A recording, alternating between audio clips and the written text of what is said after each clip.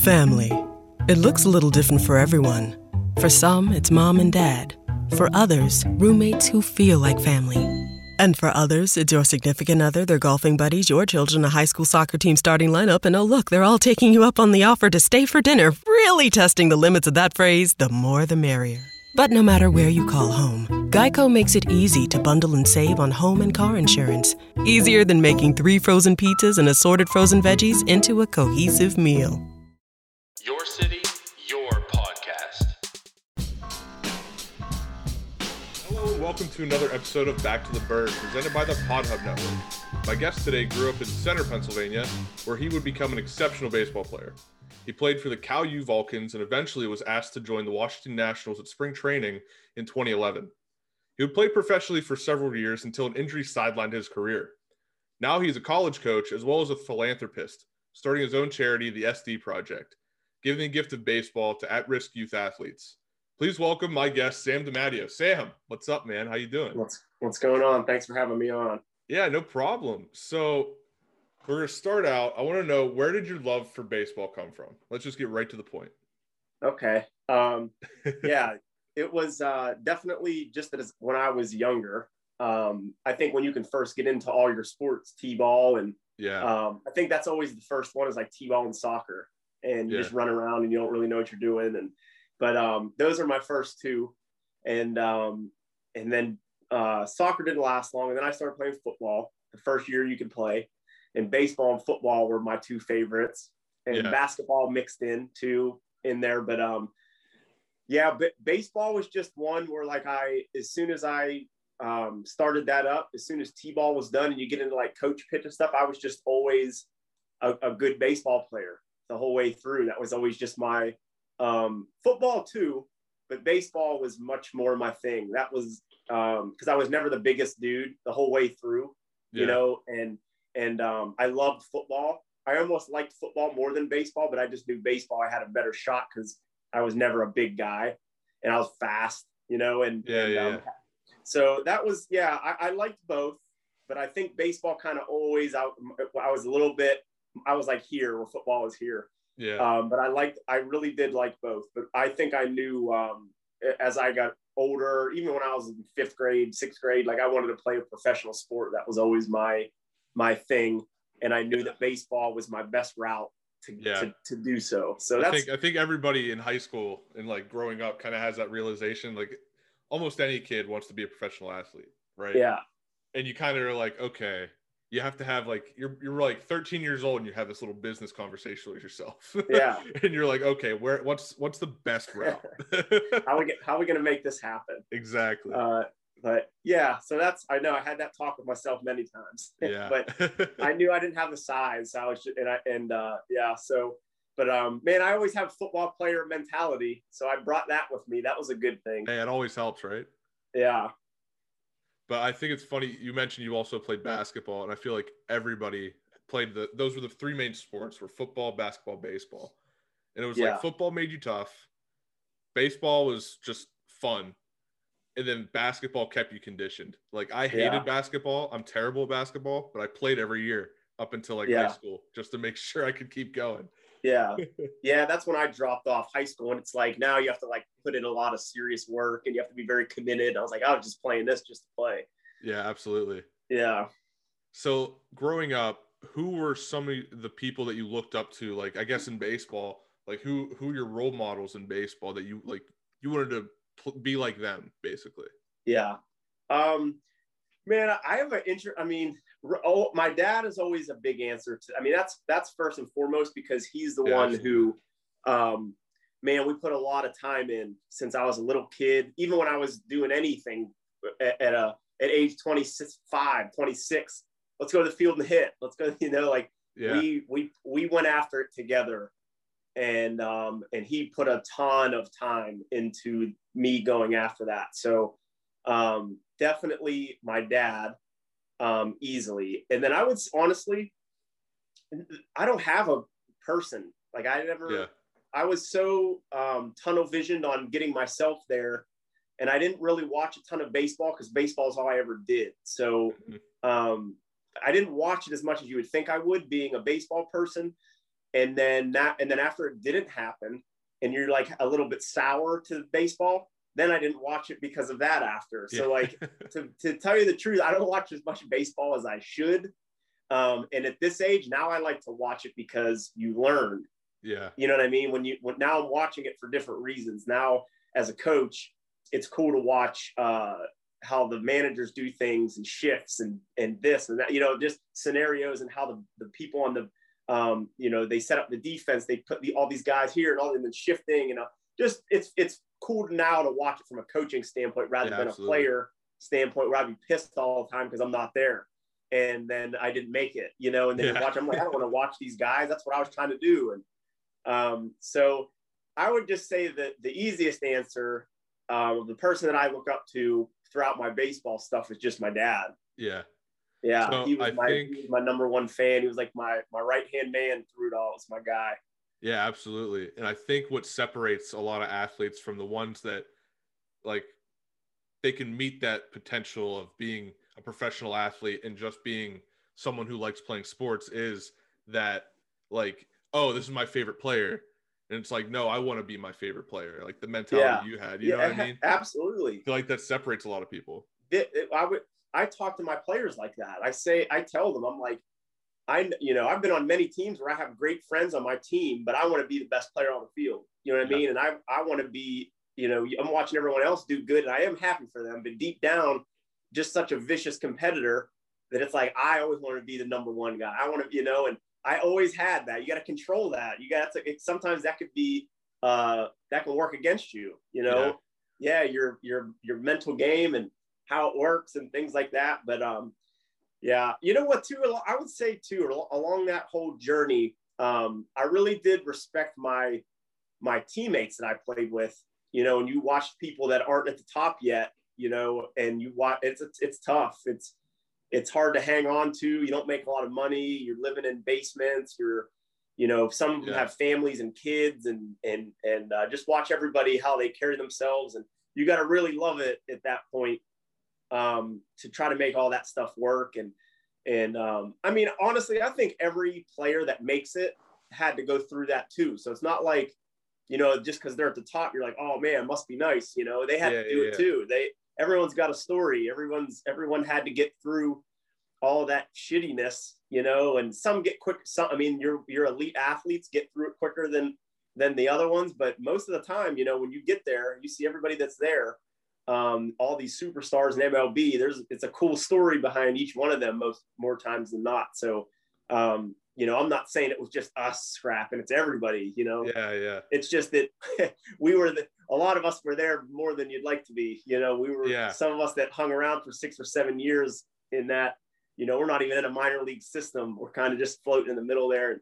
And it's great times, man. You make good friends. That's the other thing is when you're living that lifestyle and you watch how everybody go through the struggles and you really have each other's backs and things like that, man. I made a lot of great friends. You know, that's the payoff, you know, at the end of all of it. You forget all the baseball. So I don't remember much, just one big blur.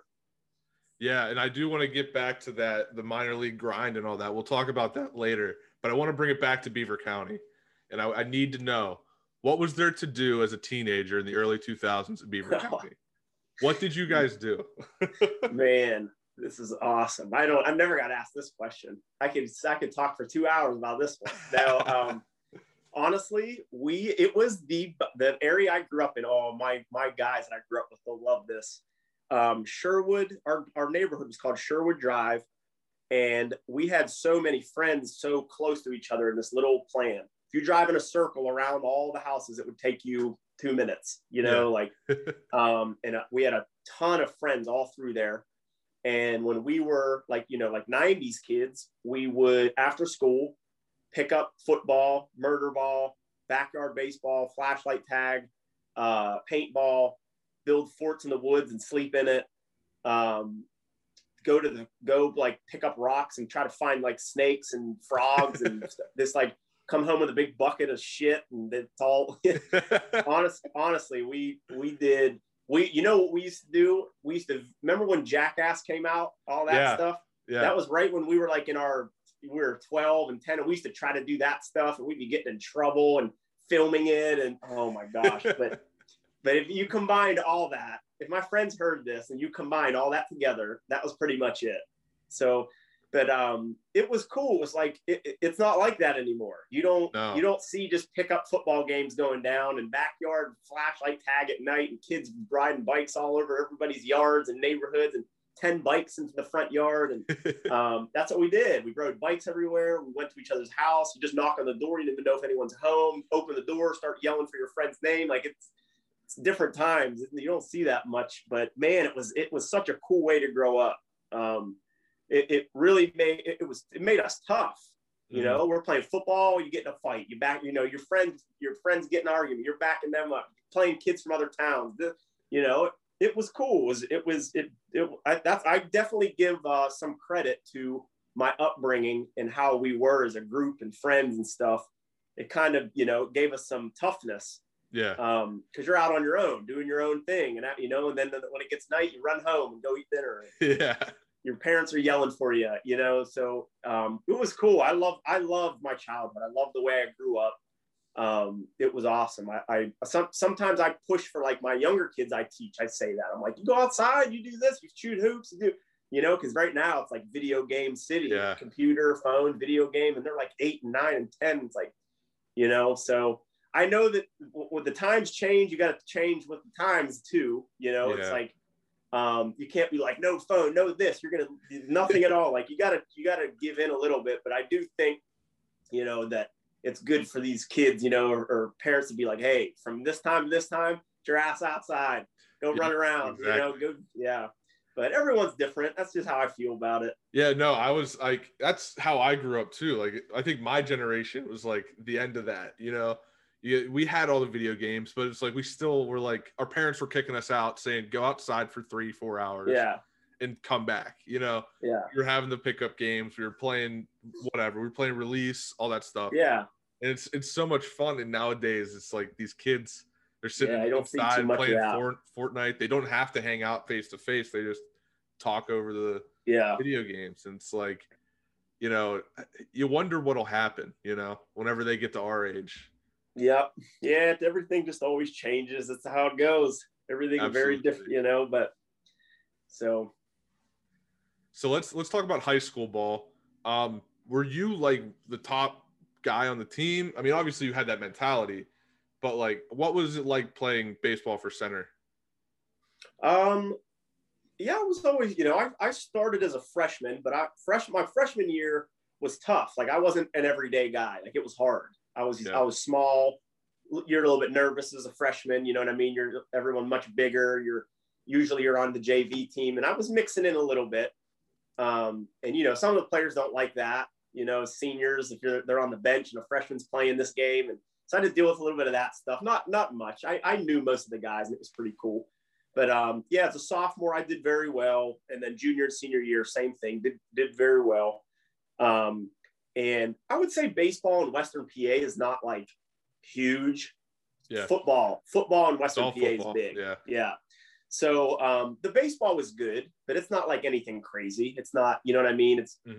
I would say it's your basic high school talent level, you know, when we played our conference games and when we get into playoffs and then states. And what was cool, what was really challenging was whenever we you do the like showcases where they pick the best players from Beaver County, and then you move on to the next step that would be like the best players from the western side of the state. And then if you make that cut, you go to PNC Park and there's all these dudes. And if you make that cut, then you go to the Pennsylvania East versus West game. And that's like all the best players in Pennsylvania playing each other and their scouts and stuff there. And that was awesome. Like that was a challenge.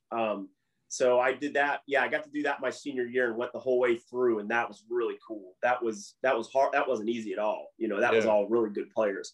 So that was cool. That was tough, but I enjoyed that because I always liked the challenge and carried myself at a high level too. So I enjoyed doing that stuff. But yeah, I loved it. I loved high school baseball. It's fun. It's just high school sports is much more fun. It's not as stressful. You know, when you get into college and when you get into any pro ball, anything, you know, a much higher level of stress when you take it very serious, you know, and then, you know, but it was, I still had fun with all of it, but man, I took it very serious. Sometimes I'd take the fun out of it because of how serious I took it. And once again, that's another big teaching point that, from experience of being somebody that sometimes can go overboard with that. It's good to take it that serious and be all in, but at the same time, you really have to be able to leave the field and turn your baseball brain off. And that was hard for me. That was hard for me to do when I would do bad or things weren't good. Very hard for me to just be like, okay, just let me go. I'll just go back home and everything's all good. I couldn't do it. I just took it so serious that if I did good, I was normal. I wasn't like running around, throwing everyone's foul, just normal. That's what I expected. When I did bad, you knew it. You knew that I did bad. I didn't want to do shit. I'd be pissed until the next time that I did good. So that was a weakness of mine for sure.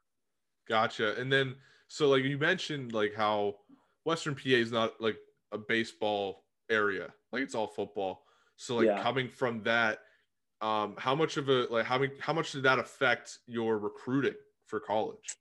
Yeah. I would say, that's a tough one. Cause like even way back then, I didn't have a lot of people helping me. You know what I mean? I kind of just knew where good players were at from my area. Yeah. And that's kind of how I looked into places. Like we were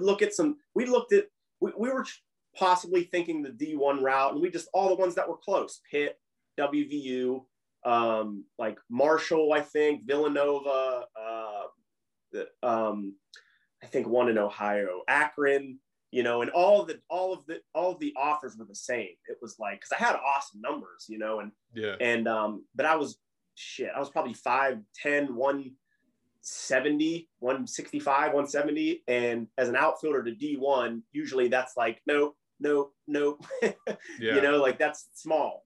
And obviously, and it's how recruiting goes. Sometimes they don't know who you are and they just look at your numbers real quick and it's like, no, and then sometimes if they know you, or someone, that someone puts a word in or you have some video and they can watch and things like that. But my size was always against me. That was tough to battle against. And then whenever I went the D2 route, and same thing, I knew people that were awesome baseball players in our section, I remember, and I'd see where they went.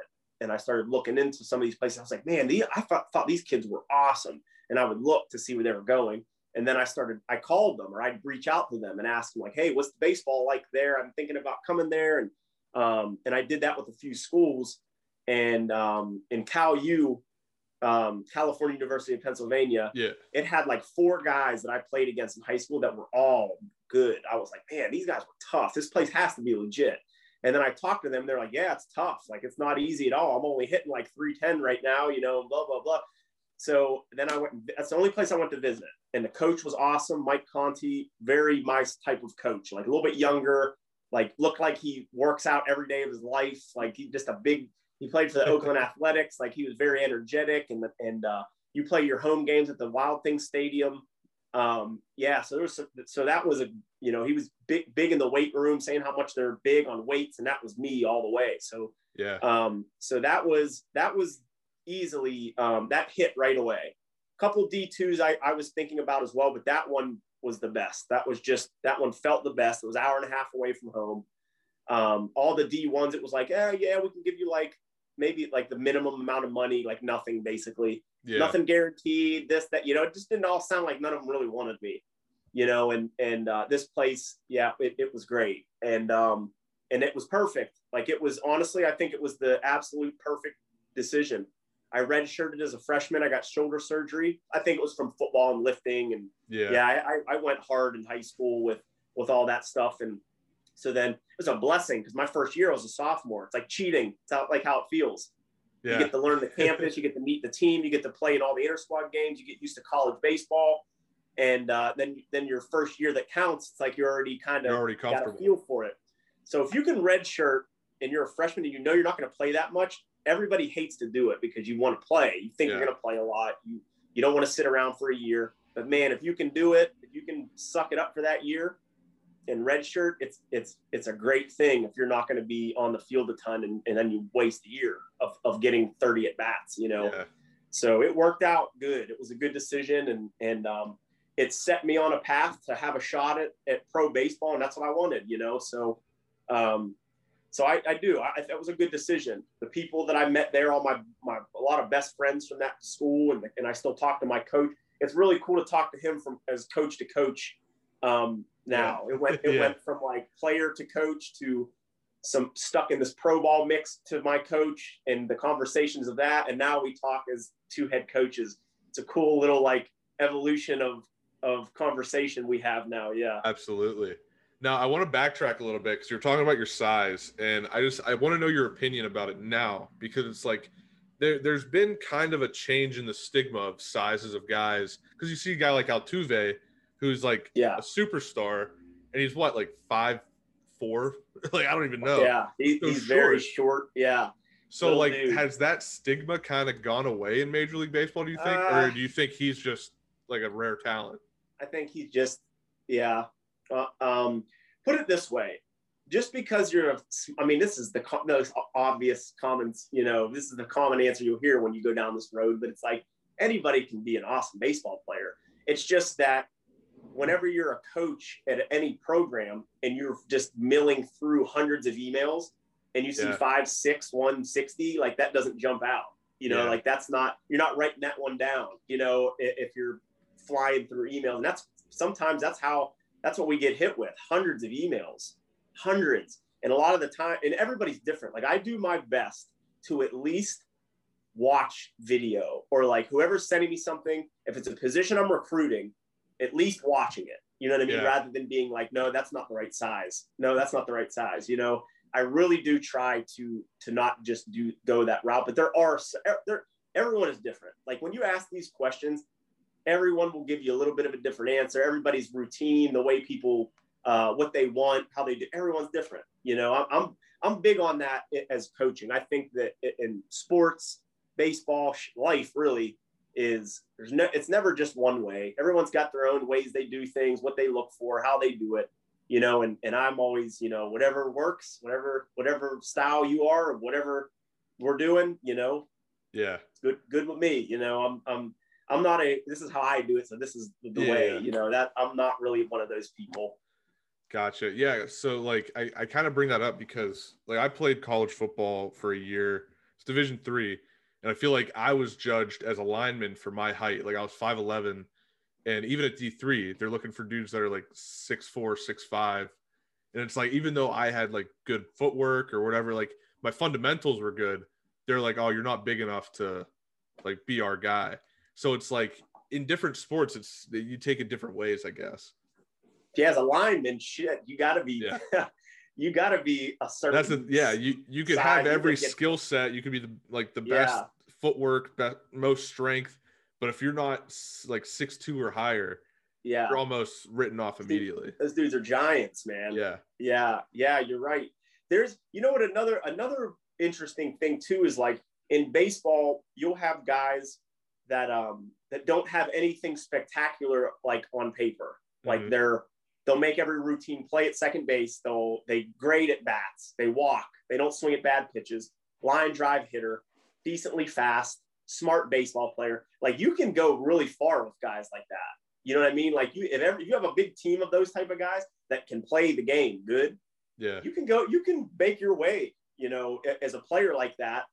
And then there will be players where their numbers are off the charts, but they're a little bit more wild, or not as baseball savvy, or baseball IQ is not all there. And it's a little bit more of a free for all, and I was similar to that type of player, where it was like my skill set was freakish. Like I can hit like a 3-hole hitter, but run a 6'6", and had to throw 90 from the outfield, but I was a little wild in how I played. I wasn't a smart baseball player. I didn't, I would say the way I was coached, not the way I was coached, but I always did good. So I don't think anybody really ever sat me down and was like, hey, the next level, all this dumb shit you're doing is going to get exposed. You know what I mean? That works here. That works in high school. That works in college.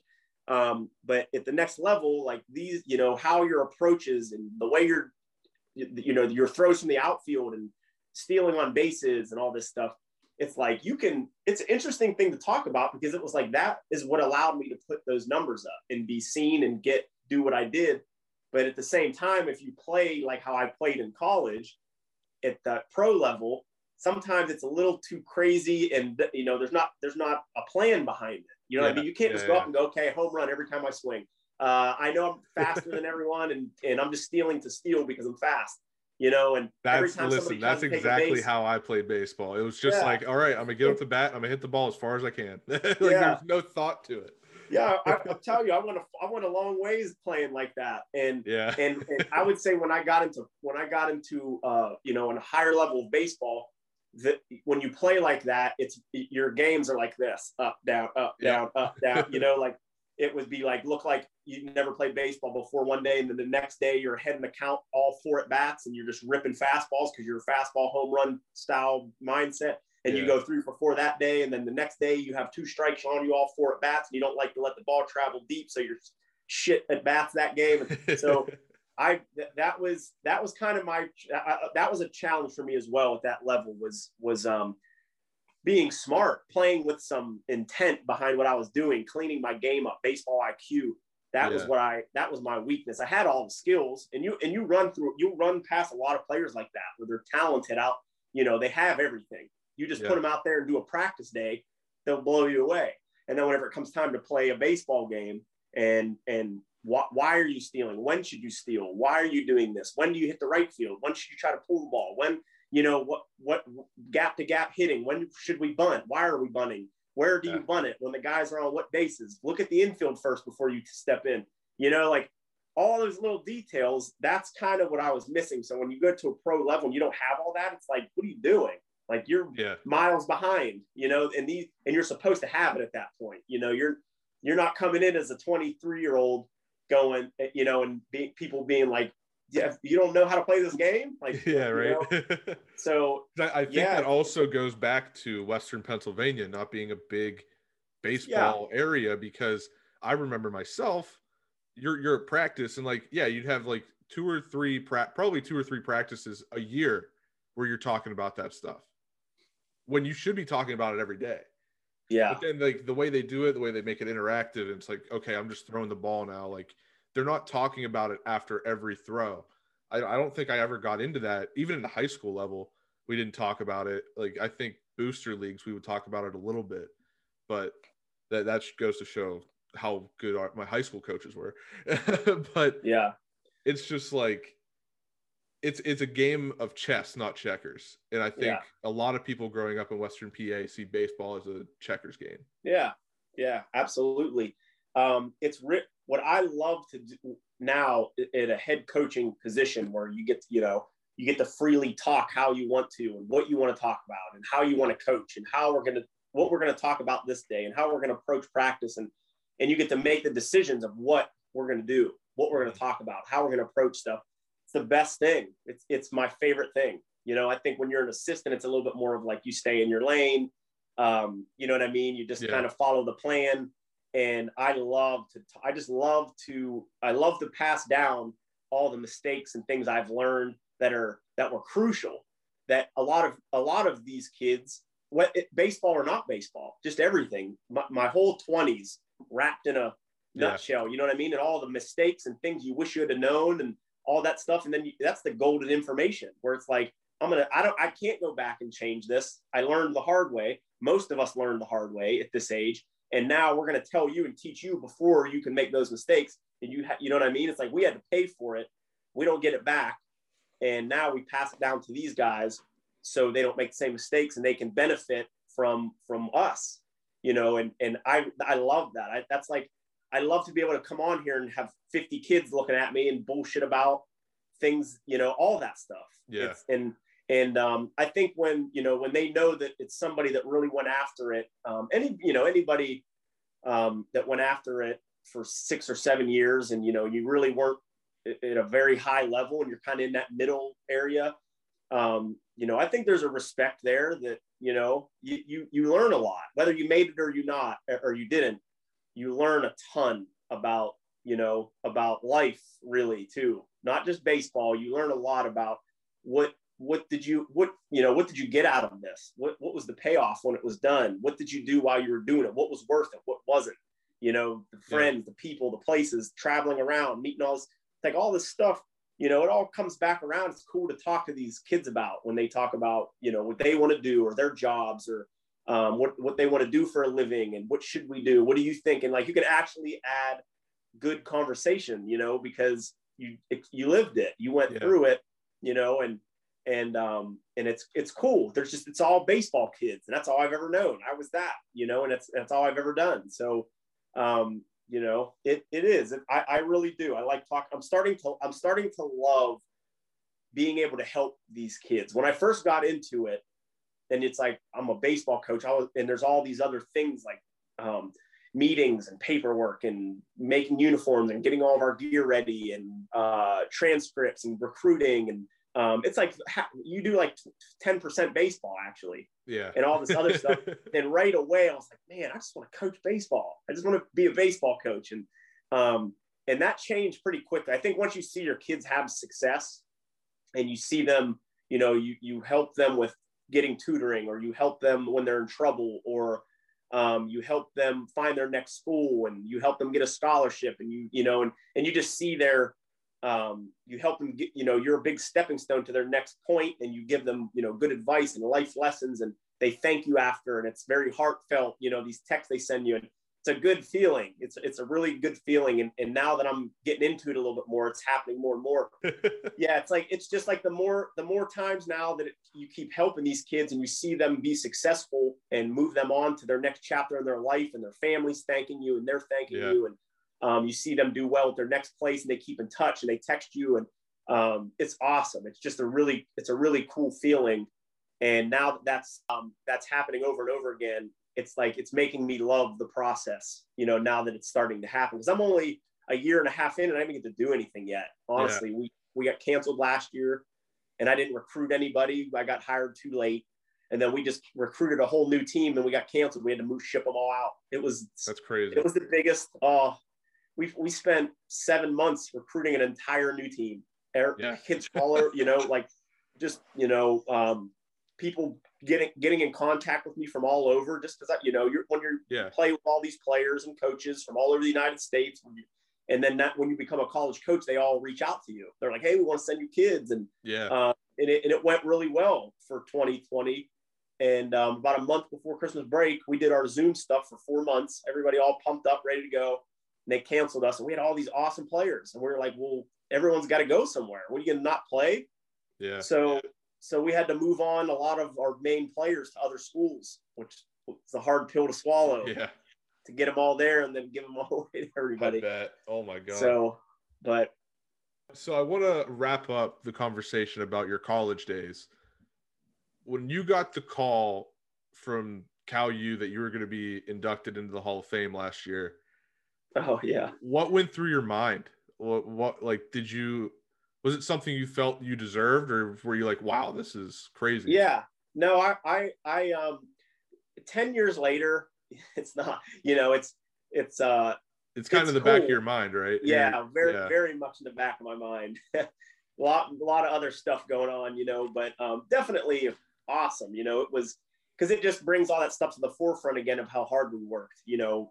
Once again, me and my dad and my pap, and, you know, just my family in general, you know, they were behind me the whole way through when I was little. All Stars High School, travel here, fly here, tryout. You know, I put everything I had, everything, money, broken bones, I just all on the line. I can't even, both my elbows destroyed, like 8 surgeries, all of it was, you know, so it feels good to get something like that, you know, or just be recognized like that. Cause I did, you know, us as a whole, and we put a lot of effort into it. So that was a cool, definitely a cool award.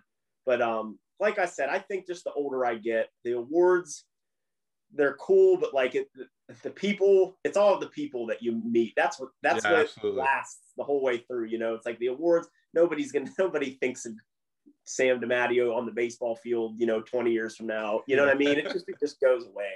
So what's more important to me is like the people and the relationships and stuff like that. But you know, that kind of stuff, it is what it is. It's never bad, you know? So that was a good one. That was a big one for us.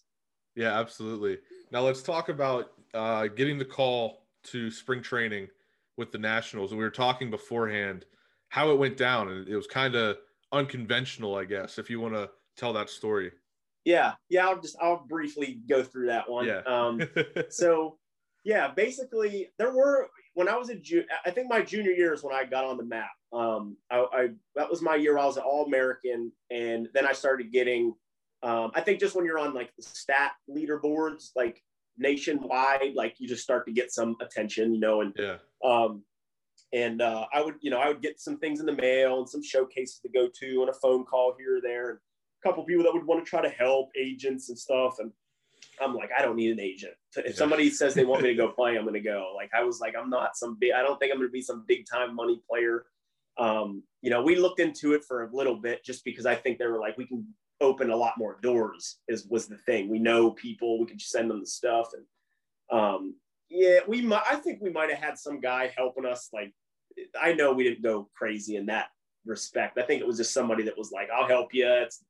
I don't even know if we had to pay. I can't remember, but I know we didn't go crazy there.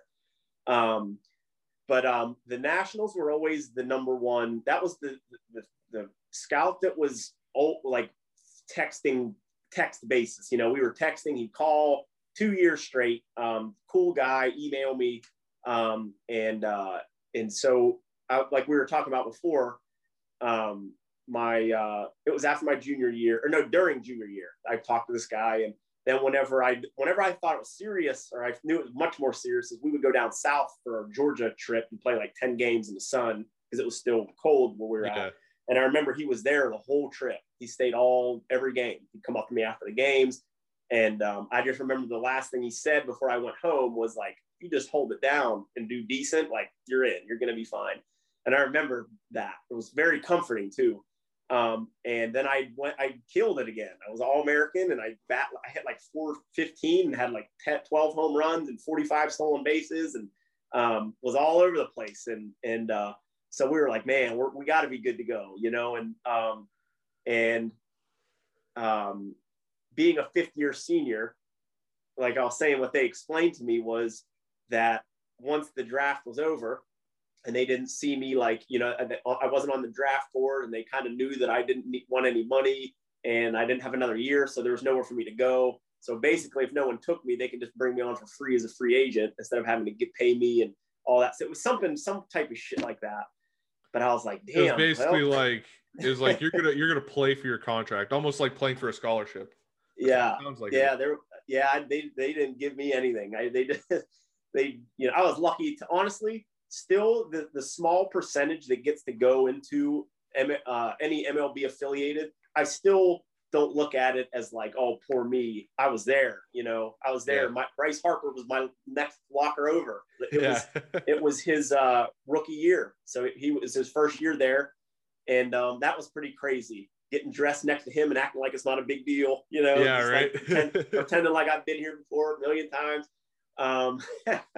But yeah, so it was just to be there and give myself a chance to be seen and get to see how it works and what the talent level is of a, AA, AAA, watch the big leaguers do their thing, take BP, literally warming up with Michael Taylor and Steven Souza Jr. and all these guys that have great careers, and, and getting to see where I fit with those guys, and it gave me a lot of confidence because I once you see them move on and they're in the MLB and you're like, man, I feel Steven Souza Jr. was a different, that was a different monster, man. That dude was something different.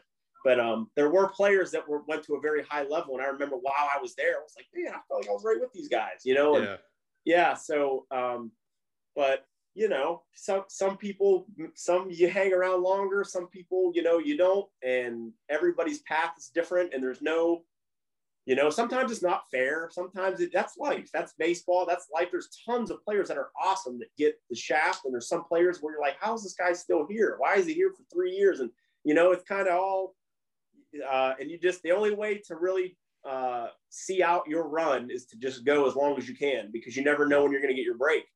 There's years where you do really good and you don't get shit. And then there's years where there was a year where I didn't do that much. And for some reason I was like getting phone calls from like great baseball organizations. And I'm like, what the hell?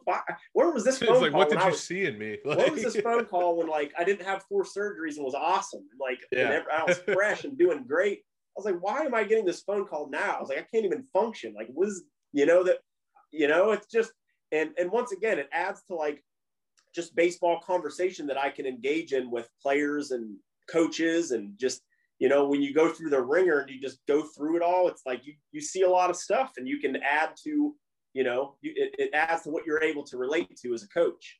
Yeah. So like how does that call to spring training lead to the rest of your professional career? Because like you're saying, like you didn't make the team, I guess, right? You didn't go to the majors. So how does that correlate to you making a squad in the minors? Just out of pure curiosity, because I don't know how it works. Wait, I don't understand. Do you mean like so like did you go to the Nationals like minor league team after that? Oh, no. So when you're there as a free agent, you're basically there trying to get promoted to one of those teams. Like you're trying to get added to the actual roster. So you can go to the single A team, the double A, the rookie ball, because after a month of spring training, that's when it's like cut all the guys that we don't need here and start creating all the teams and send them out to their locations. Gotcha. Some stay at spring training facility. All the guys that are making the rosters, they're all going to Hagerstown where the single A was, and wherever the double A team, and they're all gone. They all leave. So the goal was like when spring training is over, you want to be on one of those teams. You know what I mean? So I was there all the way to the end, and that was there. Just nothing, nothing opened up. There's nowhere that needs an extra outfielder, this, that, and the other. Thanks for coming out. And then I'm in Florida with my car. Done. What's my next move? That's crazy. So you just drive home. And what it did though, what was good was having that on your resume is big for like your next opportunity. So like whenever you email a coach or somebody, that that's going to message a coach or something or other, hey, Sam DiMatteo, he was with the Nationals last year at spring training. Like, and they're like, okay, well, this dude has to be legit, So like that, it helped. It definitely was not for nothing. It definitely helped, for my future places I went to and playing. And when you see that, that's like, is a coach now, even whenever we do like showcases and stuff, the first guys you look at, oh man, this dude played a little bit of pro ball. Where's he at? What's his name? That's the first guys you look at. So so that, it helped for down the road as well. So, that's stuff you see as you get a little bit older. When you're younger, you're just pissed because you're not there anymore and you got cut basically and you're mad. But it helped. That definitely helped for opportunities and stuff like that. Yeah. So I guess the better way to phrase that question is, what was the next step? Oh man. Once that was over, it was just, it brings back so many memories. I must have sent 3,000 emails in my day or texts when I was just trying to get opportunities at other.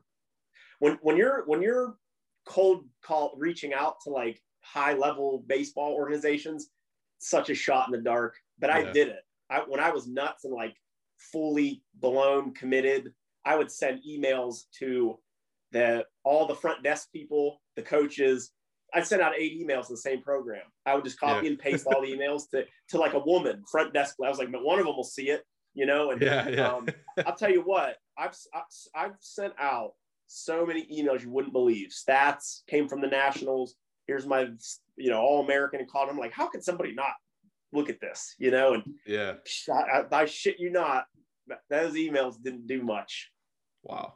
Yeah. And that's something that like, I think at almost every career path, it's like, just send out an email. Somebody's going to look at it. You just never know. That's why that's why I did it. It was just like, that was kind of like our way of going about it. Like, I think me and my dad, like that was a little bit of our plan. We're like, just put it together.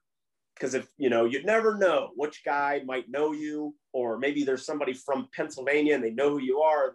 We didn't want to leave like any stone unturned. Exactly. We just wanted to say that we went after it with everything.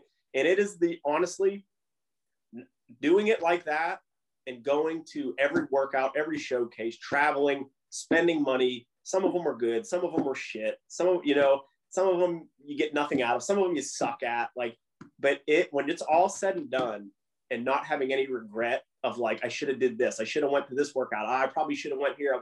When you don't have any regret when you're all done, it's amazing. Like it is, I did too much. So like when I'm done and I look at myself in the mirror, that's how it feels. Like I laugh at myself. I'm like, what the hell are we doing? You know, like it was like, man, we probably should have packed it in 2 years prior to this, you know? And so that's amazing. That's an amazing feeling at this age was how hard I went after what I wanted to do. Because in your life, you only get one chance to do that. You know what I mean? Especially as an athlete, you only get one chance to do that. And as soon as you hang them up and you get a little bit older or rusty and it's over, you know? So I'm so happy I went. I truly gave it everything I had, every shred of me in the weight room, everything, surgeries that they're telling me I'll never play again, and coming back from those, you know, and going through a lot of pain, and it hurt, you know, I couldn't play. I shouldn't have been playing, but it's awesome. When it's all said and done, you can be, you mentally, for your mental health, you know, to be good is very important to me. Yeah. Yeah. That's, I think that's the most important thing, is I feel like there's a lot of people you see, they didn't take the chances that they should have. And then later down, like 10 years down the line, they have so much regret. Yeah. You can't go back, man. That's a toxic feeling, man. Absolutely. When there's nothing you can do about it, you know, and you're just, so yeah, and I knew that too. That was, you know, that was my goal. That was me. I know I said when my time is up, like my body will be done functioning. Someone will, when someone sends me home because I can't play this sport and hang at this level anymore, I'll go home. It's pretty much what happened. Yeah. Absolutely. So now let's talk the transition from playing ball to becoming a coach. What was that like? And obviously what was the mental of that? You know what I mean? Like, you're probably there like, oh, I feel like I could be playing, but you're a coach. I feel like that's something that goes through almost anybody's head when you're transitioning like that. Yeah, it was tough. The first year was, I don't want to say it was tough. The first year, I wasn't a coach yet. That's how it felt. Felt like I wanted to be with all the players. Like we'd be coaching and I'd want to go sit in the middle of all the players. Yeah. You know what I mean? Like, and that you can't do that. Like that was just me transitioning, and it is what it is. But, you know, they see you as a friend, a player. Like that's kind of how I was being treated, which I didn't mind. But when you want to be a coach, you're going to be respected every day, and they're going to straighten up when you're around and treat you, you know, accordingly. That's not how you treat players, you know? And that was my first year in coaching. You know, I felt like a player still. I just played last year, you know? And so that my first year, that was a weird transition. And I figured that out quickly. The next year I was like, I can't do that. That's not how I want to be treated. That's not how I want to be seen. You know what I mean? And it's just maturing, you know, with your job and with age. Because I think my first coaching job, I was probably 28, 29, you know, now that I'm 34, you make a lot of changes of how you approach everybody in the field and what you do on a daily basis and how you talk to everyone and how you carry yourself. And, you know, you just find your way of how, you know, how you want to be as a coach. So, it's like not even a thing now, you know. I just had, but those first year or two, you got to kind of learn, you know, this new system, this new thing. It was just very new. But yeah, I'm telling you, I think it's interesting because if you ask 100 players these questions, you get 100 different answers, you know. Yeah. For me, when I made the decision to be done, the amount of stress that lifted off of my body I was sad, but it was an awesome feeling too, because it was I think for my injuries, my injuries is where I really took a lot. It was a very stressful. And then I was very hard on myself too. Always added stress. You know, so I was always, if I wasn't on a roll, I had stressed myself out a lot. I put a lot of weight on myself. I put a lot of pressure on myself with this stuff. And I just didn't want to fail. I didn't want to go back home and not make it. I didn't want to, you know, let everyone see me not reach the goal I wanted to reach. I didn't want everyone, my family, my grandparents, my dad, my people back home. I'm always in the paper. Everyone, they're always saying where I'm playing next. And so you're always out there. That's another Western Pennsylvania thing. I think with almost any sport, if you're any good, like people talk about you, and if you don't succeed their expectations, it's like I didn't want to fail. I didn't want everyone to see me not make it, so that's you know what though, sometimes those are good because it's a driving force. Like, it's because those are the times where, like, when you're doing bad, those are the type of things that you'll keep rolling, because you're like, I can't have everyone see me do this. I can't have everyone see me fail.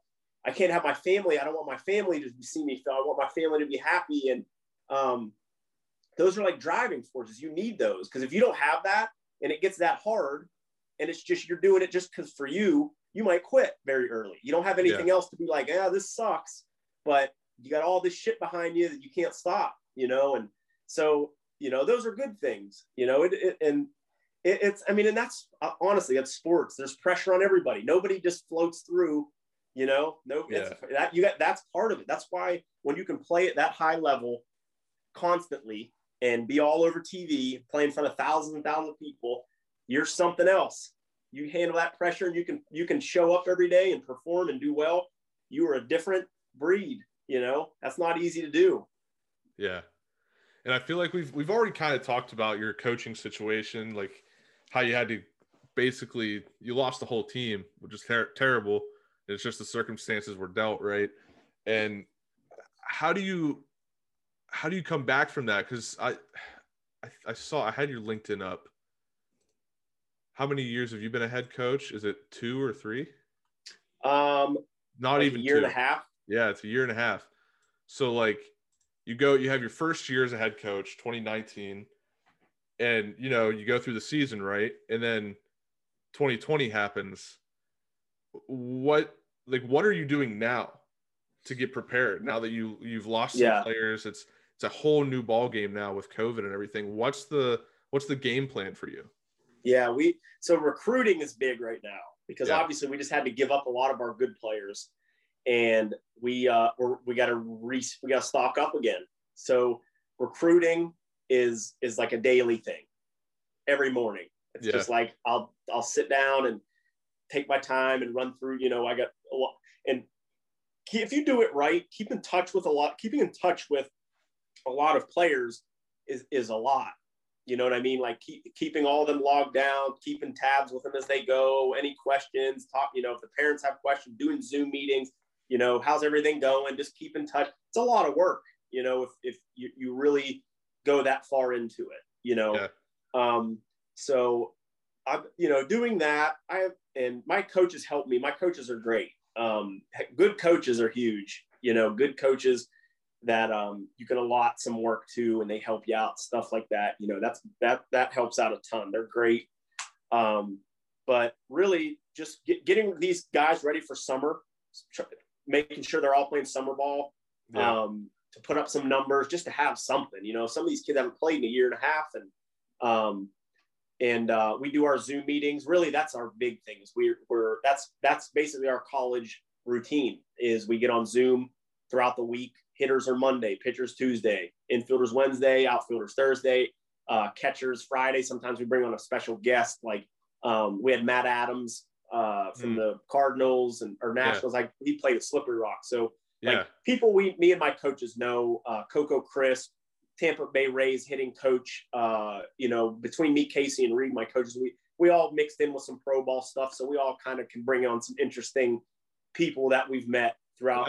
It sounds like that makes recruiting a little easier too. Whenever people know that they can get that insight from those type of players, and the kids love it. The kids, they would take notes. They get to ask questions, and half of them they just ask dumb shit because they just want to talk to them. Yeah, exactly. They just want to have a conversation with these guys. But no, they honestly they didn't. I'm just being tough on them. They were good. That's what I do. I bring all these people on my podcast just to ask them dumb questions. Because it was cool though. Some of them would text me after and be like, man, I can't believe I just got to talk to him and blah blah blah, and they would sit on there and be cool as hell. They'd be on there for an hour, just talk about their career and what path they chose through college, and then what was pro. And then and all these kids would ask them, what's your approach? What was the difference between this league and this level and this level? Yeah, it was great. Like, so we did that every Friday. We had a new guy on, coaches from minor league teams, from pro teams, players we played with. It was really cool. So even though, like, the online stuff was kind of tough at the beginning, or weird, very different, we found a way to make it very informative, because you can't do anything physical. You give them workouts to do, and then we gave them their gym stuff, and we told them, for each position, what they should be working on. Everyone's strengths and weaknesses are different. So pick out what, where your game is weak, focus on that, and everyone can text us whenever they want, send us video, if they want some one-on-one stuff. And we did a lot of that in the fall. So we made it work for what it was. And to me, I feel like doing the online stuff was so much talking that it's like, you would never learn this much on a normal schedule. When you're at the field, you don't talk this much. You know what I mean? It's hard to talk as much as we're talking and really digging deep in everything, because we can't do anything else. So we'd go into hitting. We talk about hitting for an hour every week, hour and a half on our hitter Zoom, going over mechanics, going over approaches, talking about stuff, watching video. You don't do that whenever you're at the field every day. You show up, everyone warms up, you do team defense. Everyone splits up, pitchers are over here. We hit BP, maybe we run some inter squad, clean the field up. There's not talk for 10, 15 minutes about tomorrow, what we have coming up.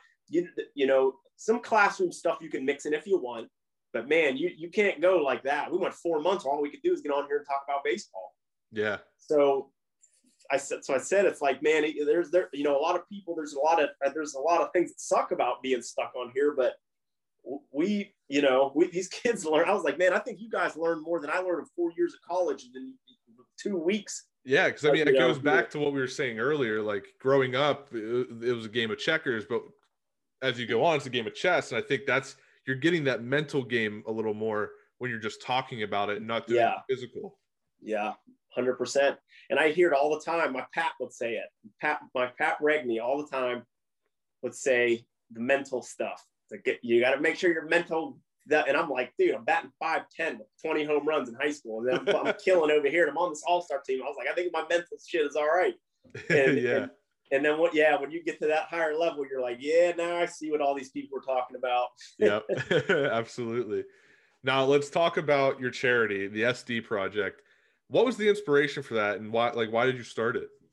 But when I would come home in the winters when I was playing, I would live in my parents' basement, because I would always leave every 4 months. So I never could get a place. And I would just be getting ready for my next baseball season. So I would teach at a couple baseball facilities in back home, one in New Brighton, one kind of like near the Ohio border, a couple guys I knew, and they let me do lessons out of their facilities. And man, did they save me, because that was survival. I was busy in those. I was busy in those places. It was great. And I would teach all ages, hitting lessons, camps, clinics, strength training. I was able to go nuts in those. I had a key, just make my own schedule. It was amazing. And then whenever I needed to work out, I could do my own thing. So it was the perfect setup. And so in Beaver County, just low income area, we get tons of kids that just couldn't afford a lot of it, or stopped coming, or didn't have equipment, or would ask me for help, or we need discounts, or we can't keep coming, and this, that, and the other.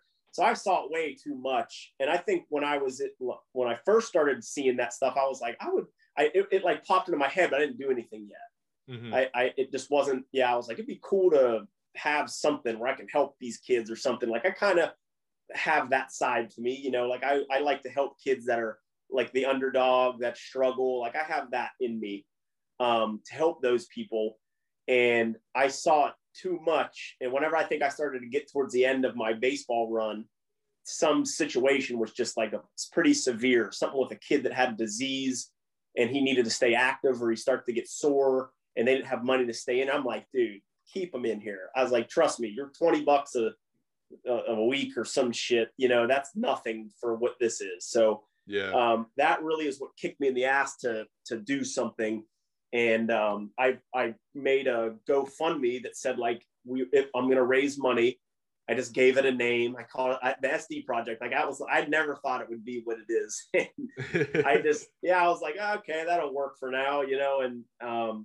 And I put it up on GoFundMe and said it would be for like boy, girl, any sport, anything in Beaver County. If somebody is struggling and they need to stay involved, you know, if they don't have equipment or they can't pay for what they're doing, this money would be used for that. And I had no idea what I was doing. I just wanted to help this family. And then I was like, and maybe if it raises some more money, then maybe I can do a couple more things, you know?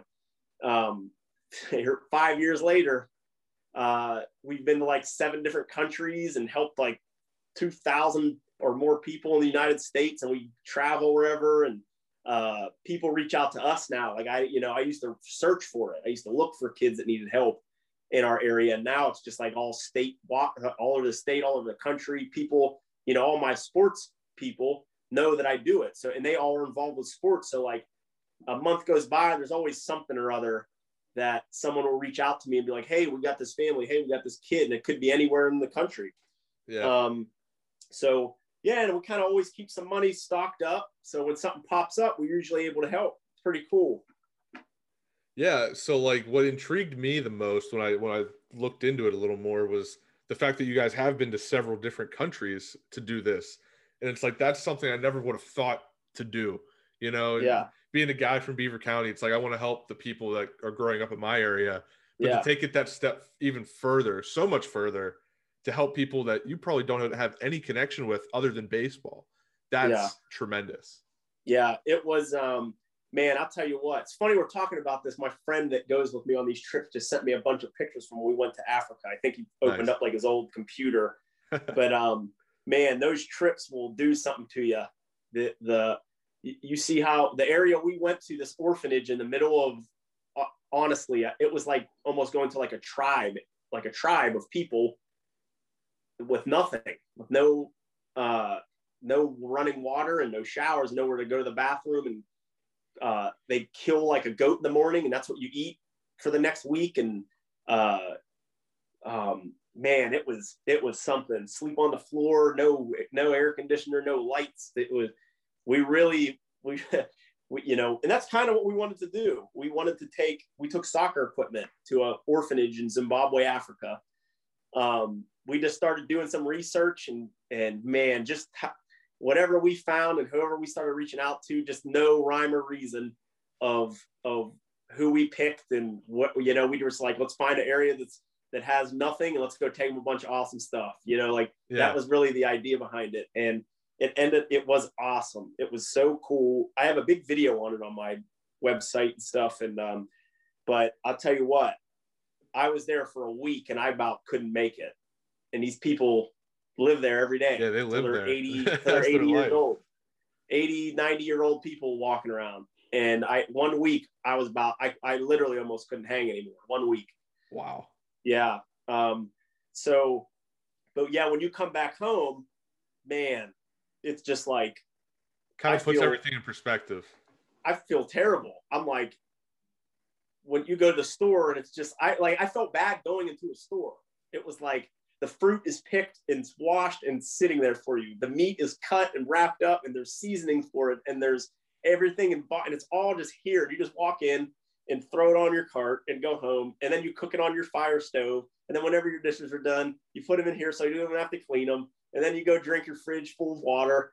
And it was just, you know, the bathroom, hot water with the turn of a knob, hot water, car with air conditioning. And it was just every single little thing I looked at differently when I came home from that trip. Every little tiny detail, it really changed me a little bit. So when bad stuff happens or like I complain, I literally like yell at myself out loud. I'm like, oh my God, will you shut up? Like, because I've seen some shit doing this stuff, and I consider myself, you know, I do work hard and I'm a good person, and you know, I do my thing, and you know, I don't feel like I'm lucky because of what I have, but I still feel that way a little bit, you know, where it's just like the way my family, the way I grew up, where I'm at, whatever stars align, I feel I'm happy, grateful, and lucky to be, you know, what my position.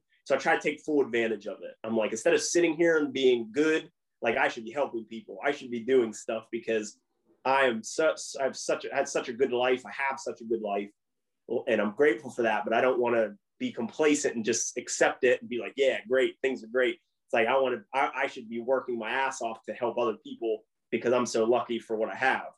And I didn't really think like that until you get a little bit older. When you're younger, you're in that big tornado of your 20s. You don't know what the hell's going on. It's hard to help other people when you can barely even get your shit together yourself. So now that I'm kind of, my things are coming together and I'm a little bit more comfier with what I'm doing, things like that. I definitely like to help people. It feels like that's what I should be doing because I have a good life. I had a good life, so yeah. That's kind of how I feel about that stuff. Yeah. Now I want to talk more specifically about the whole way I found you. Actually, I saw a tweet recently about your initiative for Aliquippa, PA. In our neck of the woods. And I was like, wow, that's pretty awesome. And I remember like growing up, I had one friend from Aliquippa who he played on the baseball team for high school. And he was like, yeah, sometimes we just didn't have a team sometimes. Like nobody wanted to play. And I was like, really? Like you think about it, as a teenager, you're like, really? No baseball? But it's like some places it's just not appealing, or you just don't have the facilities. Like I think Aliquippa, he told me about Aliquippa's field and how terrible it was. He's like, yeah, like we barely played home games. And I was like, wow, you don't think about it that much. They're football, basketball. They're always awesome. And baseball I don't know why. It's just never, they're just not a big thing for Aliquippa. I don't know if it has to do with their facilities or having trouble getting coaching or just kids going out for baseball. And, but I think a good start is fixing fields that might make it a little bit more appealing. Absolutely. Something like that. So, but anything Beaver County, everybody loves in Beaver County. People just love to help, anything that has to do with athletes that are struggling financially. Beaver County is a close little town. Like I've seen a lot of cool things happen there, and they do help. It is a cool little place. I feel like it's a close knit. Our parents all still live there. There's I don't know if you call it tradition, but it just feels like my town always has my back.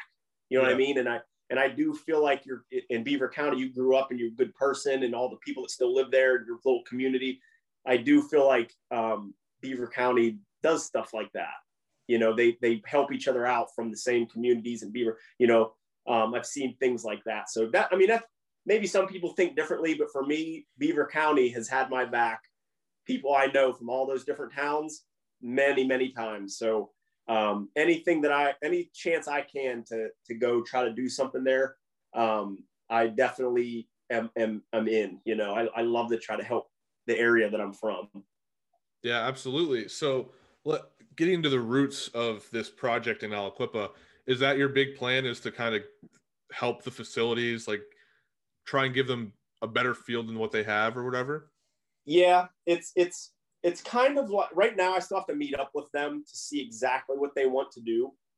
But what I basically bring to the table is when I just put that up there, my goodness, there's like 50 people on board, you know what I mean? That have companies and truck companies and weed whacker and mowers and paint and wood. And so it's kind of what I told them. I was like, I think if I put this up, I think a lot of people will get behind this one because Beaver County people, I think, will jump on board with this one heavy. And that's exactly what happened. So many people got a hold of me. So basically the next step is I have to see, there's 3 fields up there, and I just see what they want to do and what's possible, what is reasonable, what's possible. And then you can go the next step where you can be like, well, we need this infield and this is how much it's going to cost. So now we need donations. Everybody that can help, this is the number we have to get to. And, or if we need these trucks or we need this. So the next step is like really detailed stuff or what we need to really get it rolling. But the first step was just getting it out there to as many people as possible, having people message me and letting me know who can do what. So I have a big list of everybody who's capable of what they can do. So when I talk to them, then I can start like allotting what jobs can get done here, what we have, or so So we're just going to make a run at it. That's how I do most of my stuff. Just dive in and ask questions later. Yeah, that's pretty awesome though. And I think like we talk about how like the field probably isn't in great shape. And it's like us, like we were probably fortunate that our parents cared so much about like the fields and everything. And now I go through Vanport where I played baseball. Like I'll drive through there. It's like nobody's touched the fields in forever. And it's like, where did that go? You know? Because it's like, you don't realize that it's more than just taking care of the field in the summertime. Oh my gosh. If you're going to keep a baseball field nice, it could be every day. Yeah. Honestly. And that's the thing is we like my generator, my like age group of kids, our parents, it was like if they wanted to get out of the house, they go down to the fields and cut the grass or do whatever. Yeah.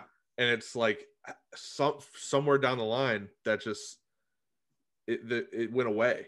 It's kind of upsetting to see in your own backyard. But it's awesome to have an organization like yours come into a community and be like, hey, let's get this back on track. Yeah. And I think there's more places than just Aliquippa that need that back in Beaver County. Yeah. Start. You can go all day in Beaver County. You drive around in football fields and just basketball areas and Rochester, Beaver, New Brighton, Freedom, Aliquippa.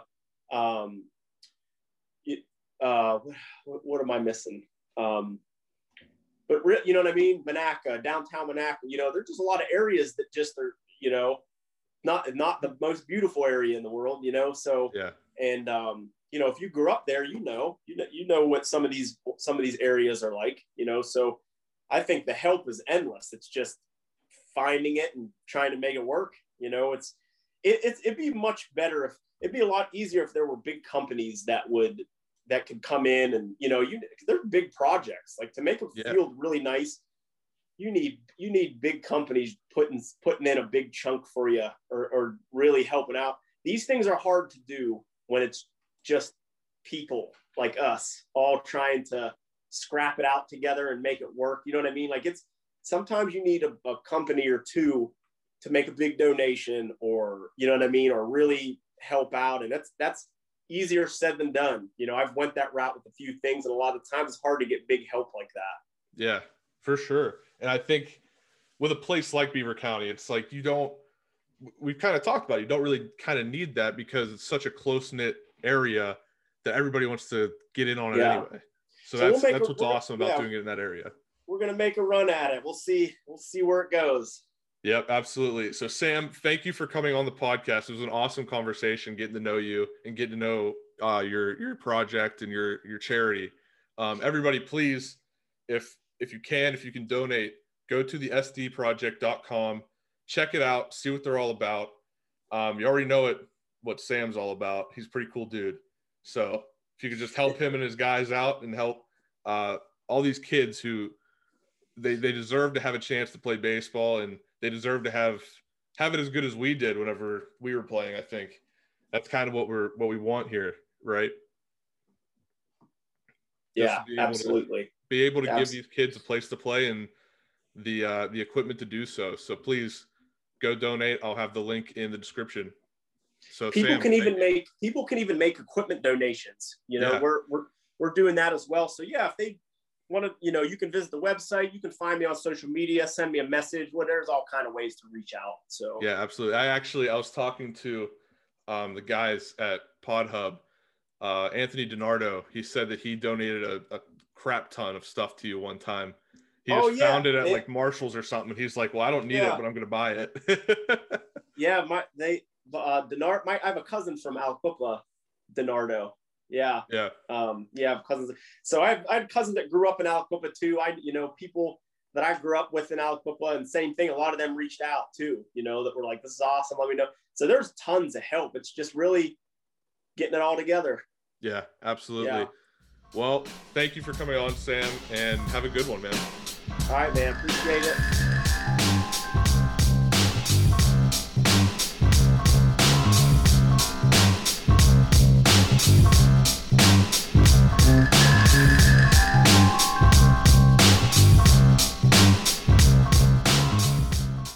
Now extended through January 14th, join a clean and spacious Planet Fitness for zero enrollment and only $10 a month. With tons of equipment and free fitness training, it's the perfect place for everybody to work out. Even me, Mr. I'm so stressed I grind my teeth more than most people grind coffee? Especially you. Give your anxiety-clenched jaw a rest. My molars will be so happy.